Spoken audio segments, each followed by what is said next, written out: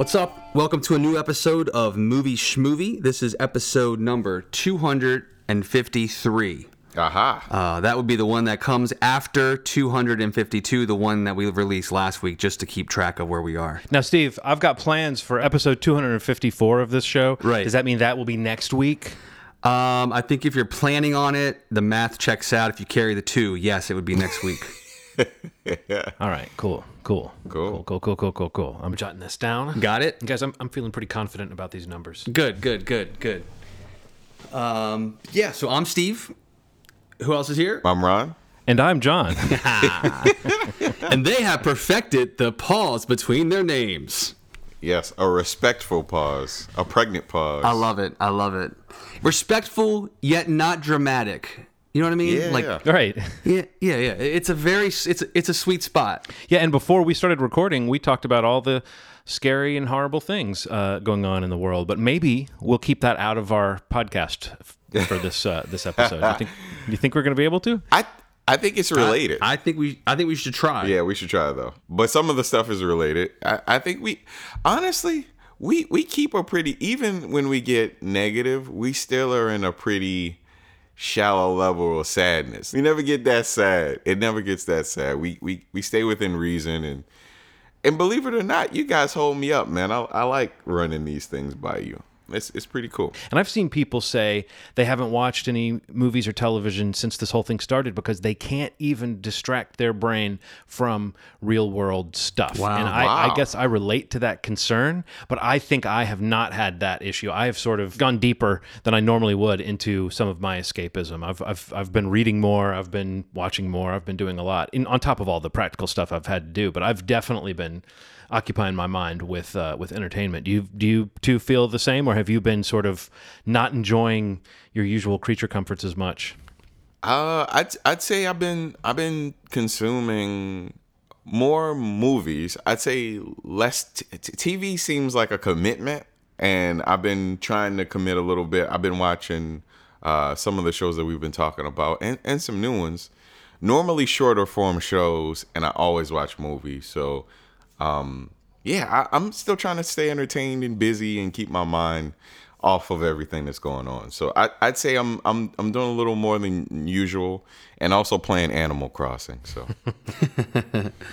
Yeah, I feel like I've been kind of like just completely distracting myself and, like disconnecting by trying to honestly catch up on a lot of stuff, like movies and shows, or revisiting things that I haven't watched in a while, just to kind of, when we have a free moment that's not dedicated to, because my wife and I are both still working from home or taking care of our 2-year-old, it's like, if there's a moment, it's like, let me just immerse myself in movies, like I can't go to the theater like we always love to do. So it's like it's an escape for me still. So I kind of find that I legitimately have been watching more than I've watched probably in the last 6 months, in this last month and a half, 2 months. right. So yeah, it's been good to catch up on some things, and it's a nice way to kind of pass the time, which seems to just now take, I don't know where we are anymore. So I know we've all seen Bad Education, the new HBO movie directed by Corey Finley and starring Hugh Jackman and Allison Janney, correct? Yes, we have. yes, Well, should we start off with that? Sure. I love that idea, John. Steve, it's almost like something we've already discussed and approved, and I just kind of put it out there. Weird, huh? As though I was thinking of it, yeah. Love it. Well, how'd you like Bad Education? Also loved it. Ronald? Oh, I loved it too. I thought it was really good. I love that the tone of it. I think the best comedians are people that realize that there's funny and seriousness. Like people that take themselves seriously in a particular situation can be a lot more funny than somebody that's playing it comical on purpose. It's just something about the absurdity of what reality is what kind of pushes this movie. And I know it's not intentionally trying to be like funny, but the absurdity of somebody thinking that they can do what this character did and the characters in this story, just, oh man, it's a lot of really good chemistry, a lot of comedic actors playing along, and some serious actors working together, and it just hits in a way that I needed it. I needed to see a movie like this, and I can't believe that it really happened. It's crazy, right?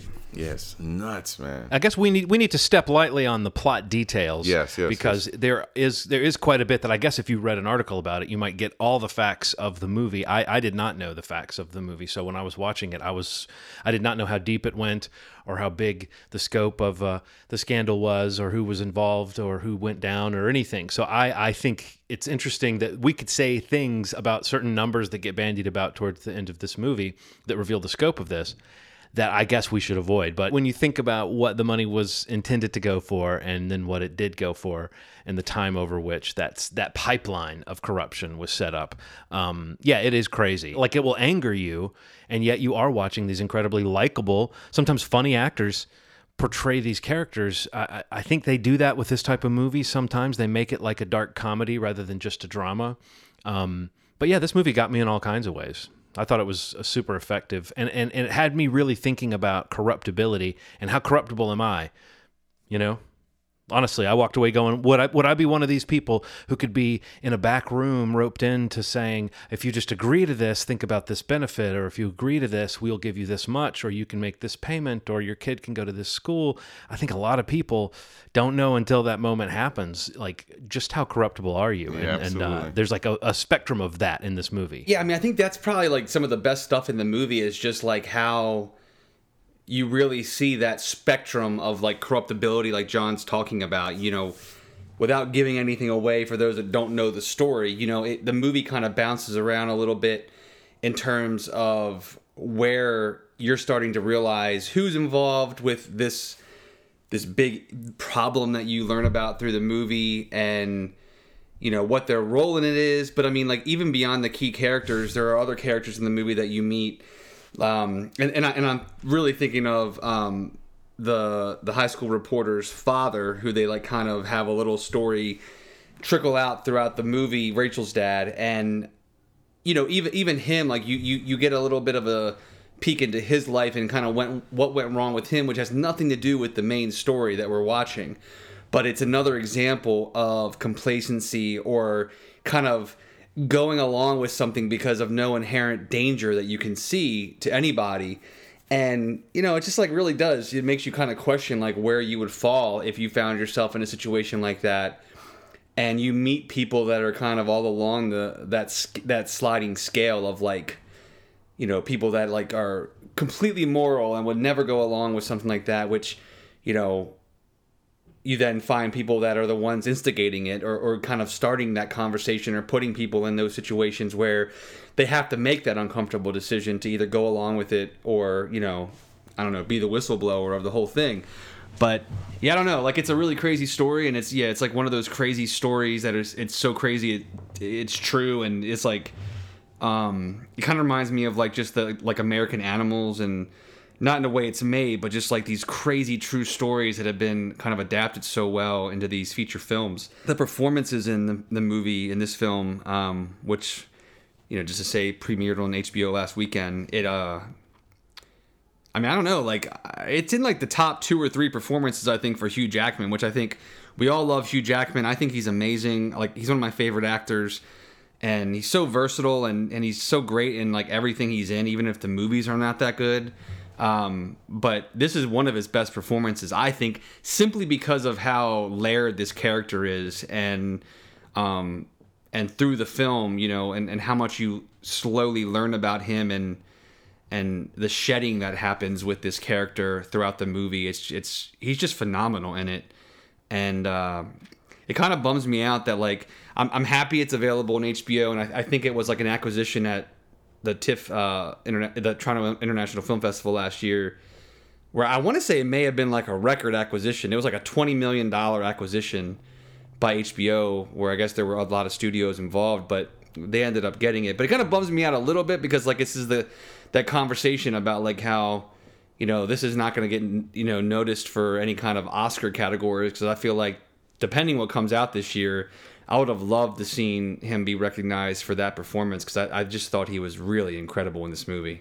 Yeah, I mean, he just becomes this guy, and yet you are also, I mean, it's got that weird star power thing where he can become somebody else, but while he's becoming somebody else, you never lose the sort of craft of the actor that you're watching. Yeah. So in some ways it could be like a really showy performance, but maybe what's really remarkable about it is that it's not. And maybe none of the performances in this movie are. I'm thinking no one really goes off the chain to show their dramatic chops. Everybody simmers or cries or looks guilty or shows regret or skulks away or whatever, but there's only one, you might argue, kind of big speech scene, and it's not presented as a moment of triumph at all. It's presented as a moment of someone having almost like a mental break from reality.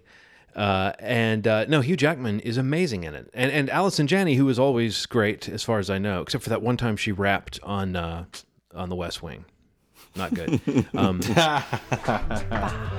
of lime, coke on the side. The brother loved the highlight.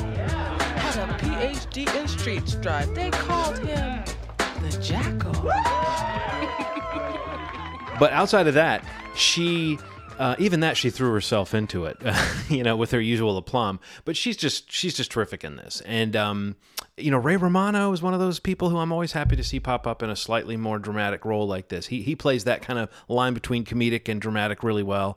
But he's not tipping off his. It's not like he's playing it broadly or doing one-liners or anything. He disappears into the world. But him being in the world, it kind of reminds me of the tone of the Steven Soderbergh film The Imposter, where a lot of the secondary roles are played by comedians, and you would have to know some of them to know that they are comedians. They're not all big names, but you do get people that you kind of go, oh, it's cool when a director realizes what Ronald was saying, that you get comedians to fill some of these, or just people who have comic style to their acting. You get them to fulfill some of the secondary and tertiary roles in a movie like this, and it just makes the world feel more lived in, and it does give you a few more moments of amusement, and it allows you to perhaps, kind of like I said before too, realize the dark comic underpinnings of what they're trying to do. Even the way the music would come in this movie was very deliberately, sometimes very melodramatic. There's a moment at some point where an FBI agent says he's a dancer, and then there's a musical stab. Yeah. that is so dramatic. It's funny, but it also underscores the real emotion of the scene. There's this weird, I don't know, I want to call it a clarinet note that happens early in the movie that's just like as the dread is mounting and the sort of, as Steve was saying, the happy world you're presented with in the first 10, 15 minutes of the movie, as it starts to go askew, there's this little note that plays. And it almost is like something out of a horror movie in terms of how it ratchets up just the emotional stakes of, okay, these people who seem so cozy and comfy in their world. What we should say, we can at least say this, it's the biggest embezzlement scheme that ever happened in an American American high school. I'm looking at Wikipedia, the largest public school embezzlement in American history. So it is significant in that sense. But who's involved and how they're involved, it slowly builds. And I think what you said, Steve, about the way the performance kind of slowly unravels, the main character of Frank Tassone. Yeah. I think that the way that the movie itself and the performance, I know that's a silly thing to point out, that the movie and the performance are working together, but the way that the movie slowly gives you time to soak in details and then reveal another one and then reveal another one, and then it shows you another character, and then you see their world has a little bit more going on in it, and then you go away from it and then you come back to it. Right. There's so many little moments like the story with Rachel and her dad where you get it through a few scenes. By the time you get that scene, you genuinely care about their relationship. But in the first scene, it's not like it's laid on thick.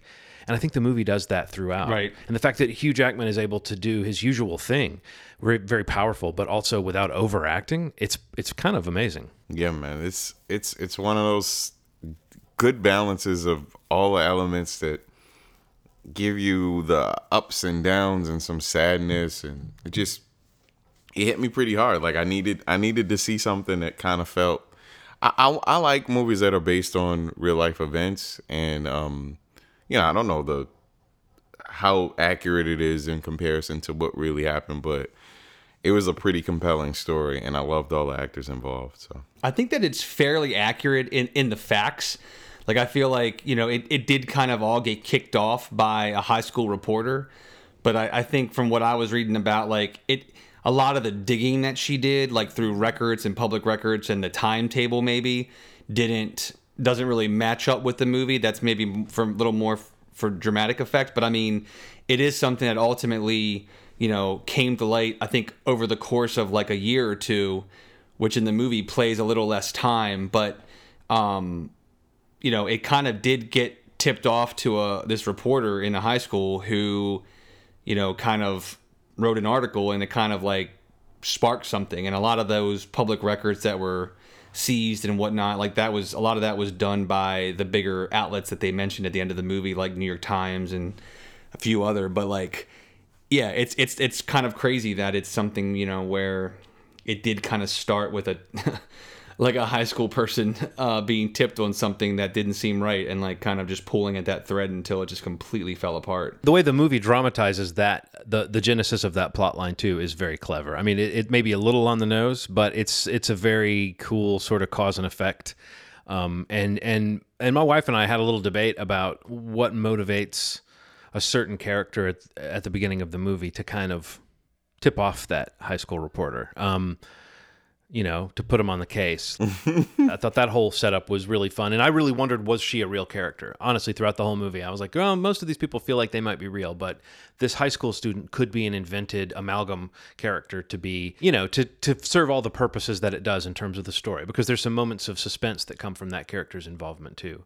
And she really is one of the only people who you think is doing the right thing. Right. I think in real life, I think like her name's not Rachel, but I mean, it definitely is one of the. I think she may have also been a senior who was like already one of the higher ups at the school paper. And I think that's where she got or at least how she got, you know, access to the information that kind of tipped it all off. But I mean, it is that character, that person, you know, whether it's changed for the movie, like that was a person that really did have a pretty big, you know, hand in this all kind of going sideways. I'm trying to read this. Yeah, I think her real name was Rebecca, maybe. Yeah, Rebecca.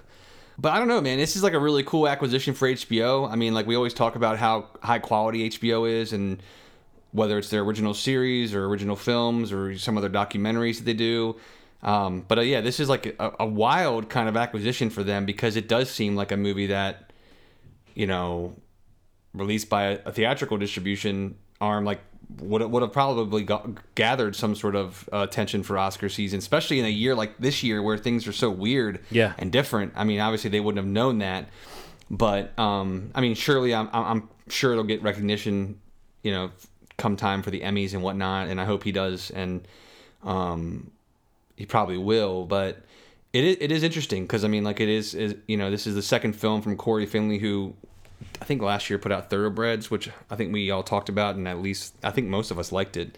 I remember really liking that, yeah. But I really liked it too. And I don't know, it's just like I hope people find this movie on HBO, because I mean it's really a good watch, and it's super entertaining. Like my wife just kind of like walked in like in the first couple minutes of me starting it and was completely like.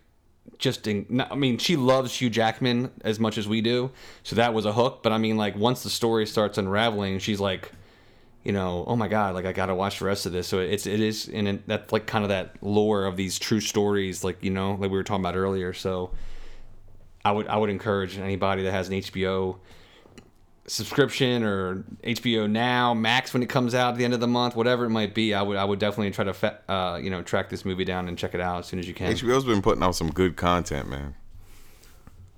Yeah, you know, it's weird that it feels like sure. it could have been made in the HBO stables, because they do this is exactly the kind of subject matter, this true story that can be presented as a dramatic dark comedy. That's like their wheelhouse as far as original movies. Yeah. But it also had this cinematic gloss to it that was just something about the filmmaking that was, you know, I'm not surprised now to read, as you mentioned, Steve, that it was a festival film that was acquired. But is that a thing that HBO does a lot of? I guess maybe they've been doing a lot of it. I don't usually think of them as the acquirer of festival films, but I'm sure I always think of them doing that with documentaries, I guess. But they're in that same sandbox with Netflix and Amazon of like, well, what if it's not going to be a studio? What service is going to pick up this movie? It feels like it could be a studio drama. It does not feel like like an indie. I mean, they definitely do acquisitions through the festivals. I want to say the year before, it might have been at Sundance, they bought that movie. I don't know if you saw The Tale with Laura Dern. It was like a Jennifer Fox's directed film. I think it was like semi-autobiographical. But that movie was great. But that was another example. I think HBO got that at Sundance the year prior, and like, you know, I think same kind of thing. Like, you know, I think it got Emmy noms, but I guess it doesn't qualify for Oscars because of, you know, the whole TV subscription platform or whatever it is. But yeah, they definitely do acquisitions there, and I think those are two of the bigger profile ones that they've done in the last 2 years. And both movies that, you know, were high quality films that, you know, if Bad Education does get Emmy nominations, like, you know, they're definitely on to something in terms of what they're acquiring, like high quality films for sure. So yeah. Oh, I was gonna say, HBO content wise, if you guys ever get a chance, check out that documentary, The Scheme. oh yeah, it was great. So I thought that McMillions was entertaining, man. The Scheme is so funny, man. It is so weird.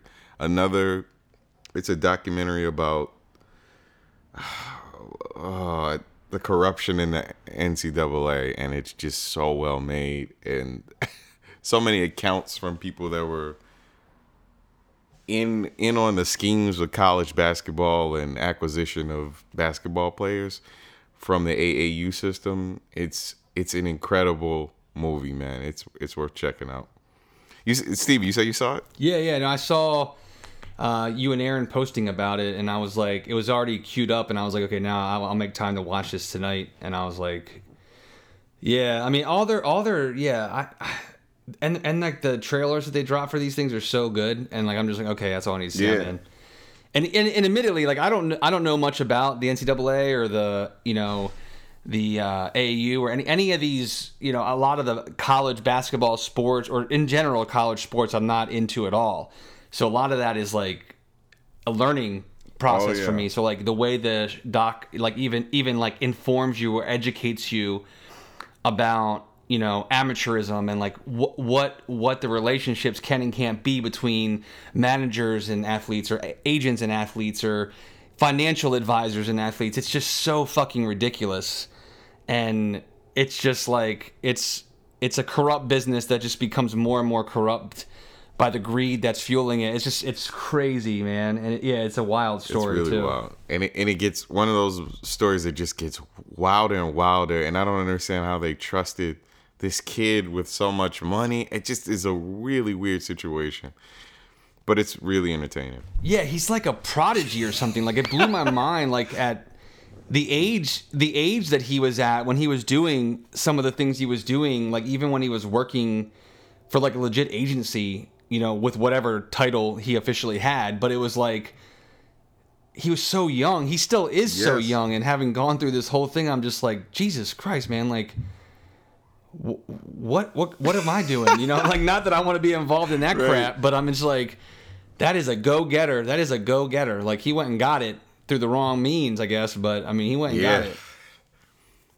He was selling $200 scouting reports at like 12 years old to 12 years old. Yeah. What? Like what the hell? And he was like putting himself on the reports. So ridiculous. God, it was a good doc, man. I saw an interesting documentary on Netflix called Voyeur. Have either of you seen that? No, how was it? I have not. I mean, it's related to a book that was out and an article that made a lot of news. So, I mean, it's you may have heard of it. It was Gay Talese, the journalist. Oh my God. Yes. And he was the guy who kind of wrote the first, what is considered kind of the template for the modern celebrity profile. You know, those articles that often are terribly written and really pretentious, where it's all about like spending the day with Beyonce, but they write about them in this poetic, observant way where they're really spinning it into almost a form of like literature based on watching them eat lunch or whatever. Right. Frank Sinatra Has a Cold was his famous profile of Sinatra that influenced so many writers and became such a huge thing. Well, anyway, that was kind of what he made his reputation on. So he's 88 now, but he was in his it was like 83, 84 when this documentary was shot, and it was him getting ready to make a book out of this guy he's known for 30 or 40 years, a guy named Gerald Foos, who had a secret that he wanted to share and show somebody. And Gay Talese apparently witnessed this thing, which is that Gerald Foos ran a roadside motel, and at that motel he had constructed an observation deck up in an attic where he could hang out up there and look down through these special vents into all of the rooms at the motel and observe people. And Gay Talese supposedly saw this attic. And again, that was decades ago. And he's been spending the intervening time trying to get Gerald Foos to let him write a story or a book. Because Gerald seems to want the world to know his story, but he also seems to not really want things to change for himself that much. And he seems to view Gay Talese as a real friend and confessor. And Gay Talese seems to view Gerald Foos as an opportunity for a story. I'm not saying there's no real compassion there, but it's just not that apparent in the movie. And what the documentarians capture is the story of these two men as Gay Talese is writing his book about what he believes to be true based on Gerald Foos's account. But the fact that Gerald Foos is really the only source for this story, and the fact that there's certain things that are hard to verify. In the end, both men seem morally compromised. And even the documentarians seem to be a little unsure as to what story they're following. Are they trying to tell us the story of what Gerald Foos's account is? Are they trying to tell us the story of Gay Talese and Gerald Foos's friendship? Or are they trying to capture Gay Talese at the moment when his journalistic credibility seems to shatter around this question of did he get taken for a ride by Gerald Foos? You know that documentary Tickled? Is that the name of that one? Yeah, Tickled. I enjoyed that. Just how afterwards you just felt kind of unclean. You just needed to take a shower. Yeah. I felt a little bit like that at the end of Voyeur. It's definitely well done, and it's very watchable, and I would actually like to hear what you guys think of it. But it really does seem like the people that made it almost like missed the story that they should have followed here. But I would love to hear you guys' thoughts. That sounds really interesting. Yeah, I feel like that's another one of those, like, there's so much. Like, I remember when that came out a couple years ago, it was like, I gotta watch this. And to be honest with you, I kind of had a little more insight into that coming out because one of, like, the high ups at my job currently is his wife. And he has a reputation. He and she have a very unique reputation in the publishing industry and journalism, and I don't want to say anything because I have a job there, but I don't know anything. I'm just saying, like, I just remember a lot of people talking about this when it came out on Netflix a couple years ago. And I mean, and his wife is somebody that I've worked with before and I've helped, and is a very nice woman, and like, but I had heard the stories. She's in there a little bit, and you definitely come away from it wanting something better for her than to be married to this guy. I hate to say that. I can say that. He just kind of seems like he's made her, and she's had to accept a lot being married to this character. He seems to think quite a lot of himself, but he also seems to be a good writer, and he seems smart. But yeah, there are those moments where you see the other side. And like I said, it's almost like a movie where you get to the end and you wonder, was there really enough to make a full movie about, unless they were going to go deeper into one thing or another? You know, it's as though the movie only talked to 2 or 3 people. Mm-hmm. Like, there's not a lot of people giving their side of the story. And this story feels like there would have been a lot more sides to it than what's presented in the movie. Right. You know, we had said we were going to talk about this, and I do think we should talk about this whole Trolls World Tour, what happened with the online grosses or the home grosses being so big. It actually outgrossed its theatrical predecessor in terms of theatrical gross, right? Am I reading that right? That it did better ultimately in about 3 weeks at home than the original Trolls film did in 5 weeks or whatever in the theater. So this has prompted some remarks from Universal about what they might do with future releases, and now AMC Theaters has pushed back with a claim that they're not going to show Universal movies, which seems impossible when you look at the list of what Universal has under its tent, that these would be big grossing films. Have you guys been following that, and what do you think of this madness? Yeah, it's insane. Yeah, I've been definitely reading about it and following it quite closely. Like, it's quite a flex on AMC's part to try to start a war in a way. And I don't want to overblow this, but I mean, so they announced that, you know, we're recording this on Wednesday, and they announced that on Tuesday, and then today, I think, was it Regal Crown? I think they announced the same thing.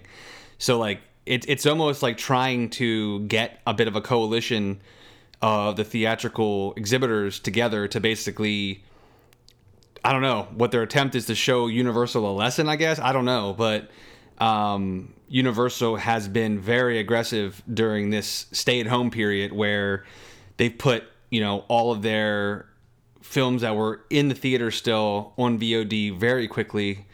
You know, like The Hunt and Invisible Man, and we like, you know, Trolls is the big story.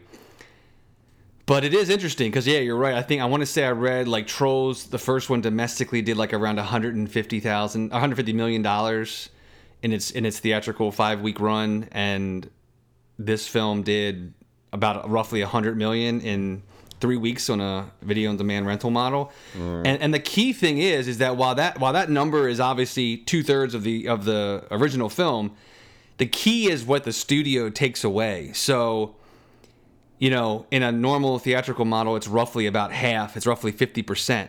Where in this video on demand platform, they're taking away at least 80% from a couple of sources that I've read. So even though that gross number is less, their take is almost the same and possibly more. That's what a lot of people are saying, is that it's more. And that's interesting. And again, that's only domestic. That's only the U.S. But, you know, Universal goes out and, you know, toots their horn about it. I don't know if it was in Variety or New York Times? I forget who the article was in, but when they talked to, you know, one of the higher ups at Universal, and they're, you know, making their big, you know, applaud for themselves, you know, then AMC, without missing a beat, comes in and makes that claim late yesterday. So, yeah, I don't know how I don't know. There's no way that holds, and if it does, then it's about to just blow up. If it does, because there's no way in hell that Universal is going to play any more games. Like if they actually stick to that, which I don't think they will, because like you said, John, like, you know, they have a lot of properties. They have, you know, Fast and the Furious franchise. They have the Jurassic franchise. Minions. Does Universal distribute Bond now? I mean, do they have the Bond franchise now, or is that wrong? I don't know. I have to look that up. But anyway, they have multi-billion-dollar franchises, and you know, there's no way in hell that, you know, the AMC and now apparently Regal, you know, are gonna say, like, we're not gonna put these movies out because you didn't respect the theatrical window, and you know, and instead of pushing back a release date, you know, you released it digitally. But I don't know, man, this is a really interesting story. I mean, I do think that things will be forever changed in some way because of all these things that we've been talking about on this podcast since we've been going through this all together. But it's really fun to watch the two parties that are controlling those things, you know, at odds with one another, when, you know, you get a taste of what could be from a little bit of a less restrictive platform, you know, from a studio standpoint.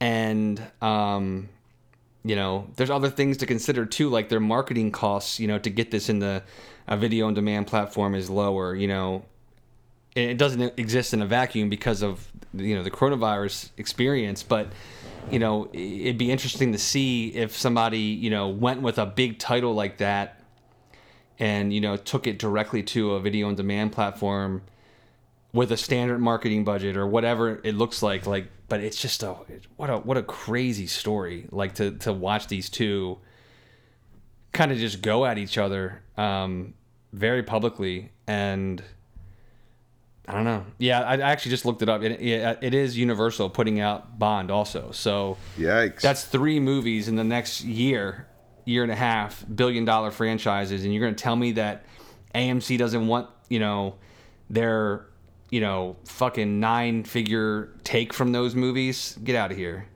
Like, there's no way. I mean, because those are exactly the kind of movies that if we do have theaters open in a few months, there will be this feeling of like, let's rally around a big movie. For AMC to be opting out of so many of what might be that movie for somebody, that movie that's going to make them want to come back out and brave whatever dangers they might perceive from the crowd. That's crazy. Yeah. What do you think of it, Ronald? Do you think they're bluffing? Or, I mean, it's kind of weird if they're bluffing because everybody's watching. Well, I don't even know if it's about that so much as it's about the egos of the CEOs and people that are controlling things that can lead to the fall of a company. I mean, like, okay, I'll give you an example. Fox offered WWE some money about a year and a half ago to air WrestleMania on TV, like run it like Super Bowl. They said no. COVID happened. They started airing shows with no audiences. People hated. They did WrestleMania pre-taped. And now there's a possibility, I don't know if you guys know this or not, that Disney, Fox, they're making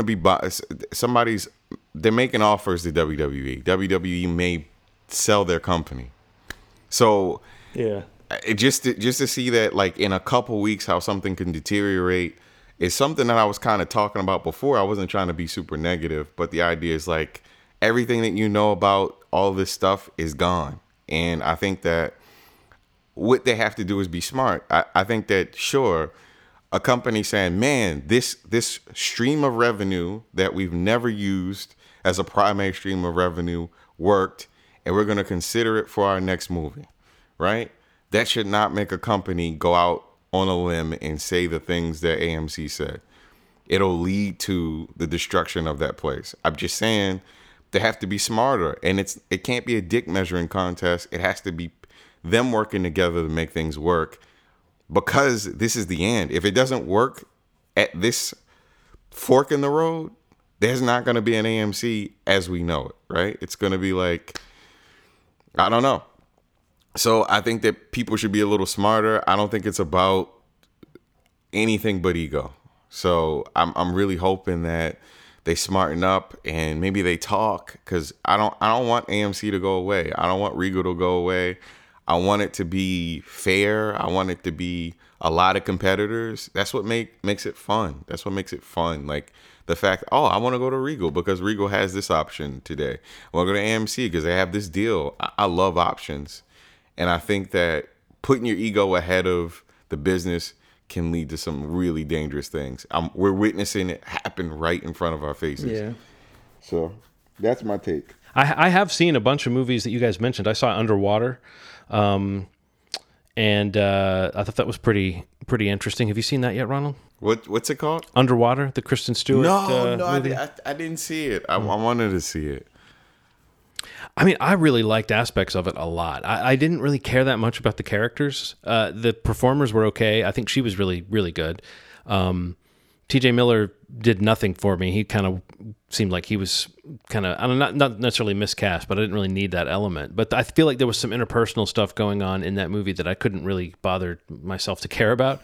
But what happens in terms of the sort of underwater sci-fi story, I thought it was really kind of cool and very visual, and where it goes in the end was, I thought there was some kind of cool imagery mixed in there. It was actually kind of Lovecraftian, which I did not expect. Some of the stuff you end up seeing in that's lurking around the bottom of the seafloor. It was beyond just beasties. There was like the suggestion of something, some alien intelligence or culture or something that made it really creepy. So no, I enjoyed that movie. Good. It didn't really try to go beyond what it could do, and it had a few really cool visual conceits in terms of them going out into the darkness and then what they see and what they actually encounter. So yeah. And then I saw Gretel and Hansel. Have you guys seen anything about this? I haven't seen it yet, but yeah, I want to check it out. I couldn't quite get into the rhythm of it or something, but there's some really cool uses of effects there's some stuff that's really stuck with me. Just things that just look wrong that they did a good job of achieving. Cool. Anybody seen anything else they want to give a quick shout out about? I want to check in with Ronald. We talked about it a while on a couple episodes back, but 4 episodes into The Last Dance, and wow, it is amazing. Oh my God. Okay. The Last Dance is one of the best sports documentaries I have ever seen in my life. I've never seen that amount of access, especially these were recorded in the late 90s, man. They look like HD quality. It's clear as fuck. Like I love it. The more I see Michael Jordan being a jerk, the more I love him. And I also understand why he did some of the things that he did. And I guess what they're going to get into really is one of the big points of why people consider Michael Jordan a jerk, which is the whole situation with the Dream Team and Isaiah Thomas. And hopefully they get into some of that talk. But that is an incredible documentary. series. It's a great example of like knowing where the story ends. You know what I mean? And like just learning everything in between it. Yes. And it's just like that access, you know, and we keep talking about, and like Yeah. how many opportunities you have to like learn so much more about these athletes personally. And like I love how each episode is kind of the way they're kind of using the timeline, you know, of Jordan's entry into the league, and then, you know, each of the other players or key figures on that team and the coaching staff, like how you get to like learn a lot more about them and like their place in the NBA and history, and just like, you know, not only are you like being able to relive some of those moments that are just like so iconic that they still give you cold chills when you watch them. Like personally speaking, like watching some of these shots and like some of these moments that they freeze frame on, like they're just cold chills, you know, moments. And it's just like those balanced against some of the more inside, you know, information that you learn. And it's just like those candid moments. It's just like, it's so good, man. It's so good. Yeah. You talk about a situation of a guy. Avengers is an incredible story of a bunch of superheroes put together to go against the world. You have something that's a little more epic because he hired his enemies, people that were trying to kill him, to come together to do what he did. It is insane. Some of the footage of him being knocked out of the air, it was nuts, man. The Pistons were trying to kill him, man. One of the cool things I like that the filmmaking team has done to kind of to shake up the documentary format or, you know, all these talking heads scenes, is I really love how they do those like couple shots here and there where they have, you know, footage of each of the key players watching something on a phone, you know, to get their unfiltered reaction to a portion of a game or a comment from somebody else being interviewed for the show. You know what I mean? Like they did it early on, like with Michael Jordan's mom reading the letter from him at college, and they do it in the past couple episodes, like with some of the comments that Isaiah Thomas makes, or, you know, just like some of the comments that, you know, Michael or Dennis make. It's just really cool to kind of like not just hear the story, but to watch the players watch like a literal cell phone in their hand of footage that they have of somebody else telling the same story.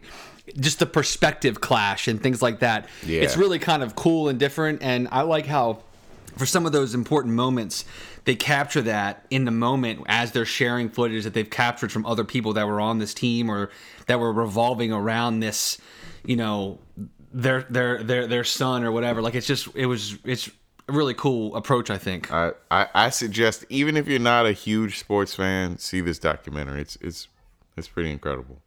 Have you guys seen that Mindy Kaling produced show, Never Have I Ever? I have not. Oh, I don't want to talk about it too much if you haven't seen it, but do yourself a favor, especially if you like coming of age stories.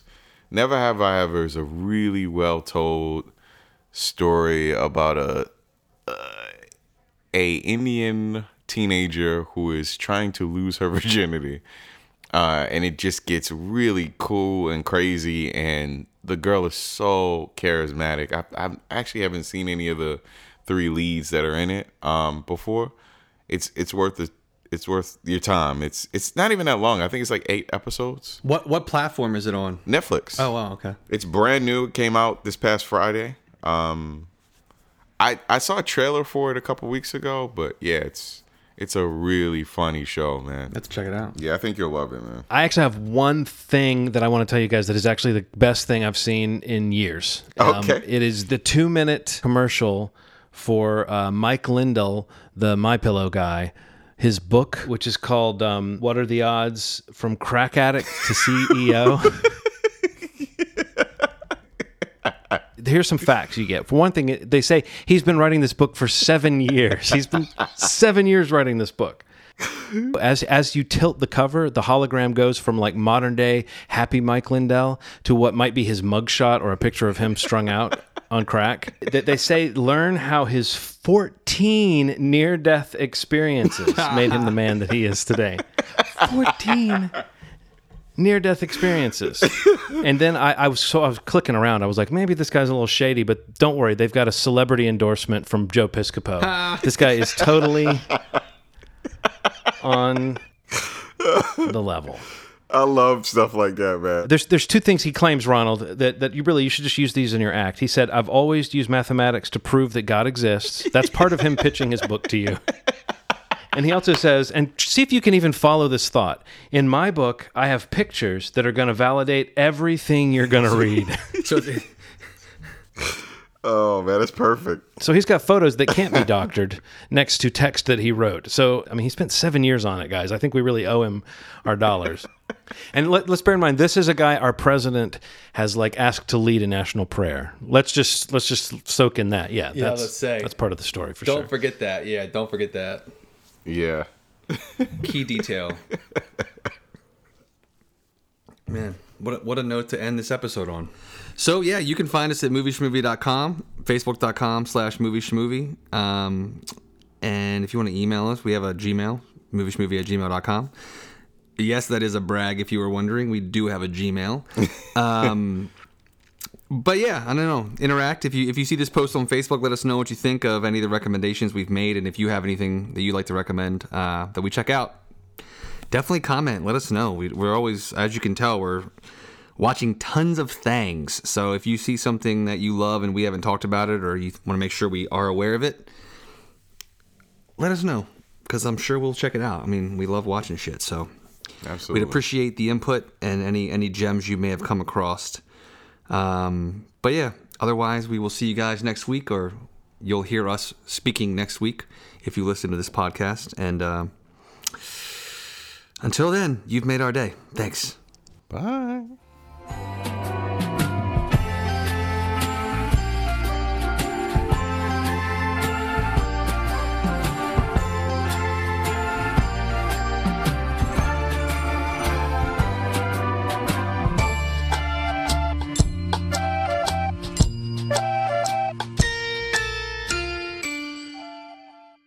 Mike spent the last 7 years writing his book to share his life story. In this difficult time we are in, Mike's book will bring much needed inspiration and hope to everyone who reads it. But now the game was over. The house had won. I was going to die right here on this deserted street. A small item in the news. American tourist goes missing in Mexico. Call now or visit MyPillow.com to purchase What Are the Odds? From Crack Addict to CEO.